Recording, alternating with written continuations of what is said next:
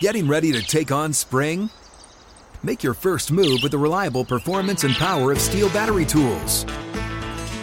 From hedge trimmers and mowers to string trimmers and more, right now you can save $50 on select battery tool sets.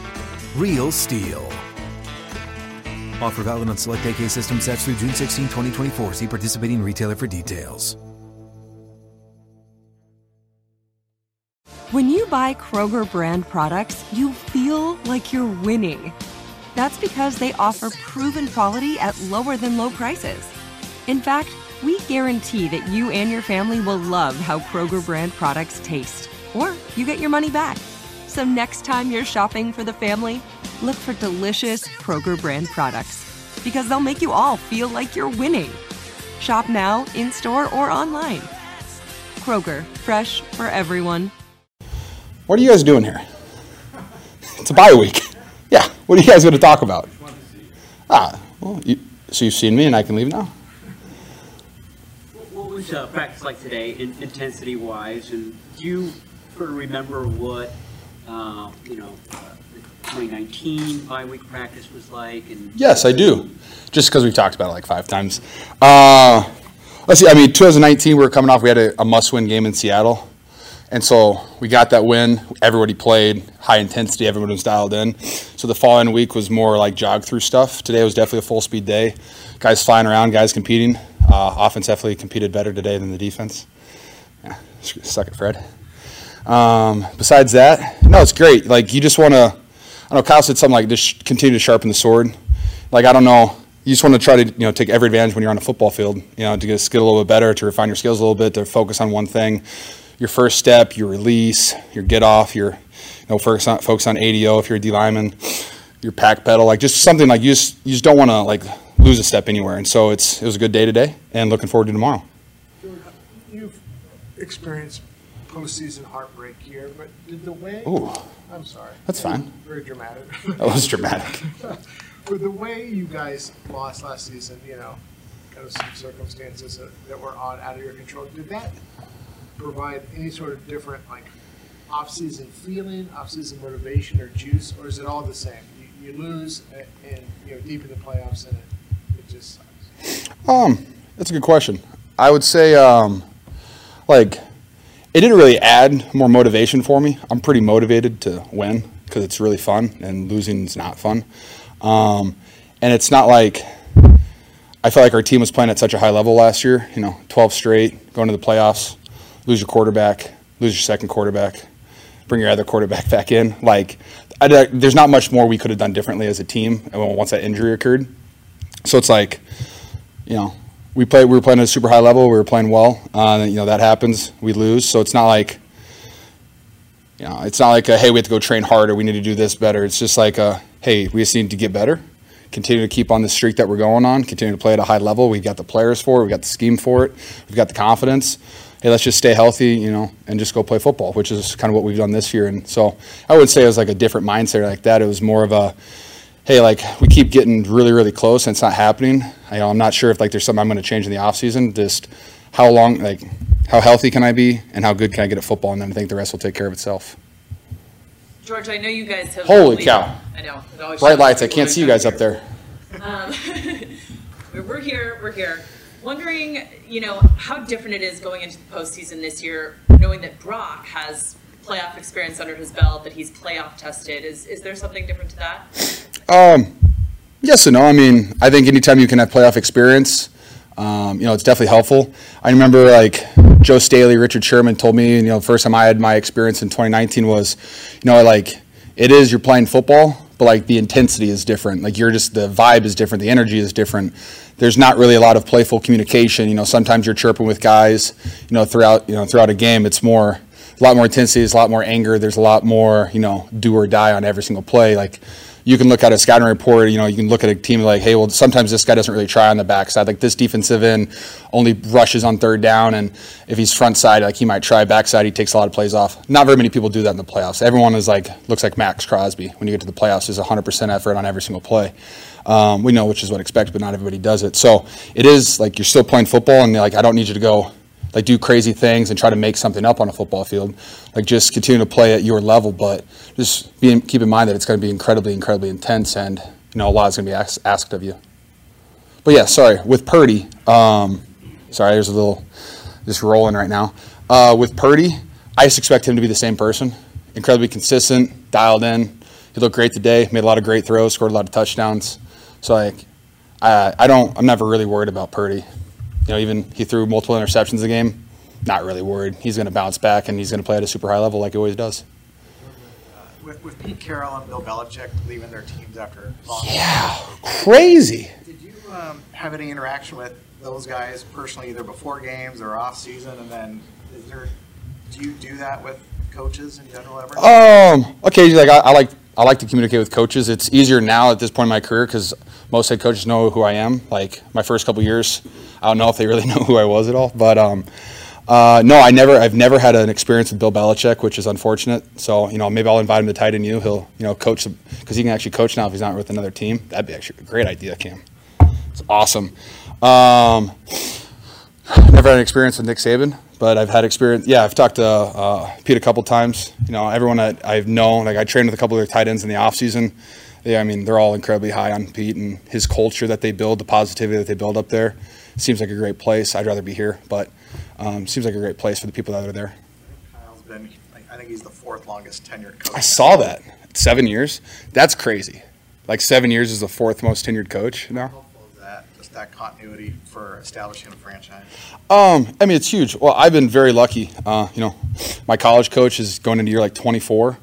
So I had that stability when I was in college, and I get it here in the first year of Kyle's, and just kind of been a part of the foundation, see how it's grown. And when you have that stability, and each year gets a little bit more, I don't want to say comfortable, just like gets easier to be a part of the offense, gets easier to be a part of the system. Like you just get used to the ebb and flow of things, and it allows you to kind of what your routine is going into, whether it's OTAs, going into the off season, going into training camp. Like how to get your body, the time that you need to spend Monday, Tuesday on your off days. How to spend the time, and so that's been incredibly helpful for me. And then we know what Kyle's expectations are. So as captains, as leaders of the team, we all come together and we try to reinforce the things that Kyle is talking to the team. And I think we've done a pretty good job of that.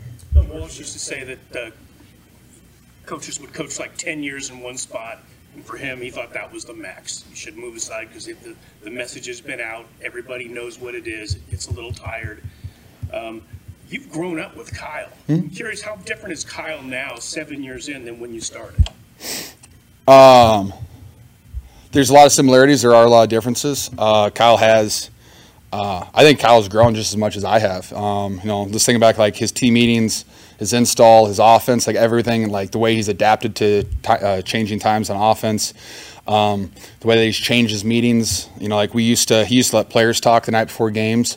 And the last couple years, his team meetings are phenomenal. The way he describes football, the way that he teaches football to offense, defense, and special teams guys, he's been such a great teacher. I would say that's been one of the coolest things. I remember just talking to Hargrave. He's I've never sat in a team meeting where Kyle explains the purpose of this run game, this run style versus this run style, and why we're trying to get D linemen to do certain things. He goes, no one's ever talked to me about that before. I've learned 20 things in that one 40-minute team meeting. So something like that, it's really fun to be a part of something like that because I've been playing football since I was 5 years old, however, but I've learned more in this 7 years, specifically this last 3 or 4 years, than I probably did in my first 26. George, this team has had a lot of opportunities to win it all, and as you age in the game, you're 30 now. Do you have greater urgency, greater determination to get that ring this year because you got so close in the past, and this might be your best chance at one? I feel great. So, I'm going to play as long as I possibly can. And, I don't think, my sense of urgency has been pretty urgent since 2019.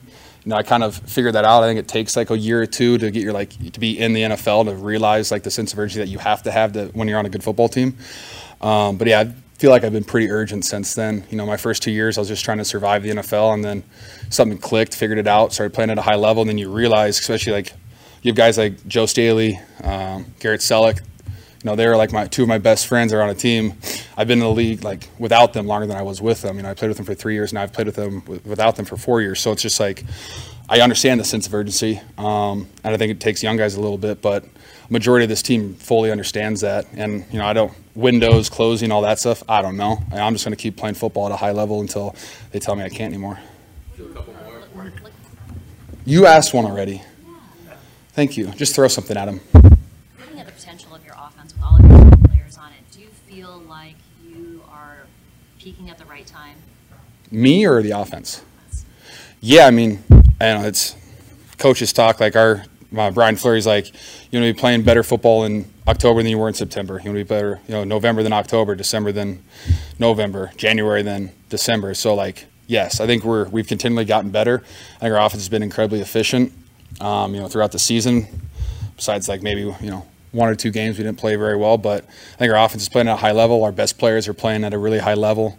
Ayuk's phenomenal. Brock's phenomenal. Christian McCaffrey. Like, we have great weapons. I think everyone's playing at a really high level, and like everyone is very dialed into the sense of urgency. Like you feel that in the building. Like everyone just has this unique focus. And I don't know, one thing like I respect about our team is I look around the league and like I see other locker rooms after games and people, a lot of music, cheering and all that stuff after games, which I totally respect and I love that energy. Ours just kind of feels like, hey, we won. What's the next week? What is the next job? What is the next mission? What is the next thing that we're going to attack? And I feel like that's just a sense of urgency. Like you want to enjoy things in like that 24-hour rule, but at the same time, like our guys are flushing it, moving on. We're going to the next one. I just really respect that about this team, and I don't know if it's on purpose, but it's just kind of the energy that you feel within the locker room. George, The best better be good, man. I think you'll like it. Okay. When Brock the rare times he's had adversity, the Ravens most recently, when he talks to us, he's not defensive at all, doesn't even subtly deflect, any sort of blame, and he very openly discusses his mistakes. I assume you kind of get a sense of those qualities in dealing with him. I guess, what does that say about him? He's very mature for his age, and he's played the quarterback position. I've said about Brock 20 times. He had 48 starts in college. He's played at a high level. He's played poorly before. He's won games. He's lost games. Like, he understands what the quarterback is. Like, you're kind of the face of the franchise. You're kind of the reason that we're going to win or lose games. I think Kyle talks about all the time is that you do everything in the off season. You do everything through training camp. You do practices every single week, and the only thing that people ever see is those 3.5 hours on every Sunday, and you're putting yourself out there, and you have to be okay with putting yourself out there. And sometimes you're going to prevail, sometimes you're going to fail, and you got to be okay, like not okay with it, but you have to be willing to put yourself out there, and then willing to look yourself in the mirror and face if you're doing well or not. And I think Brock just does a really good job of that, and he's, like I said, he's mature enough to handle that pressure of being the 49ers starting quarterback, breaking a record in your first career season as a starter. Like, there's a lot that people expect of Brock, but I think he just does such a good job of being himself and just being an overall good human being, and I think that's why you guys like talking to him so much. All right. Thanks, George. Thanks, guys. He said that was only be 5 minutes, so you lied to me, Eric. I didn't. Zach, sorry. Eric's the other guy. Hey, guys. Back at the playground again, huh? Yep. You know what this playground could use? A wine country. Heck yeah, and some waves, so we could go surfing. Oh, yeah. Ah, love that. A redwood forest would be cool. I'm in. Ah, ski slopes. Let's do it. Can a girl go shopping? Yeah, baby. Wait. Did we just invent California? Discover why California is the ultimate playground at visitcalifornia.com. I'm so excited to tell you JCPenney and country music singer-songwriter Walker Hayes are partnering together on a new limited-time men's collection for the everyday guy.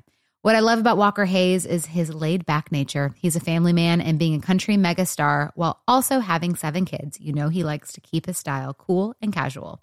This new collection is perfect for the guy living the t-shirt life or someone wanting some fresh options that feel just as good.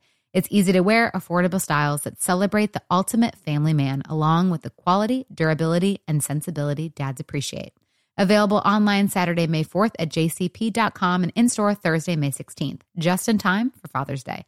Limited time only. JCPenney, make it count.